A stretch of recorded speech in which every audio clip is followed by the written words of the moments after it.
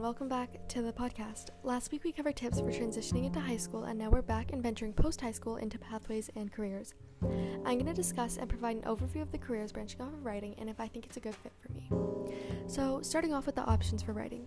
You can become anything from an author to a publisher to a magazine writer or editor. There's much to do, much to create.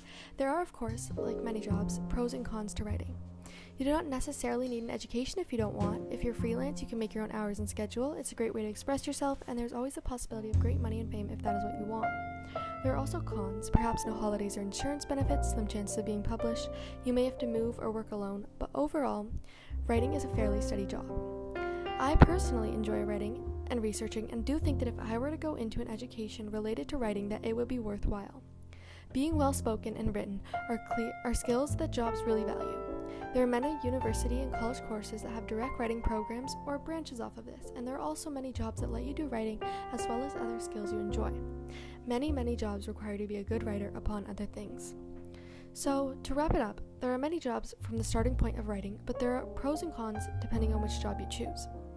But overall, being a good writer will benefit you. And me, I like to write and interview and imagine stories and worlds and would love to express it in writing, so I do think a job related to writing is a good fit for me.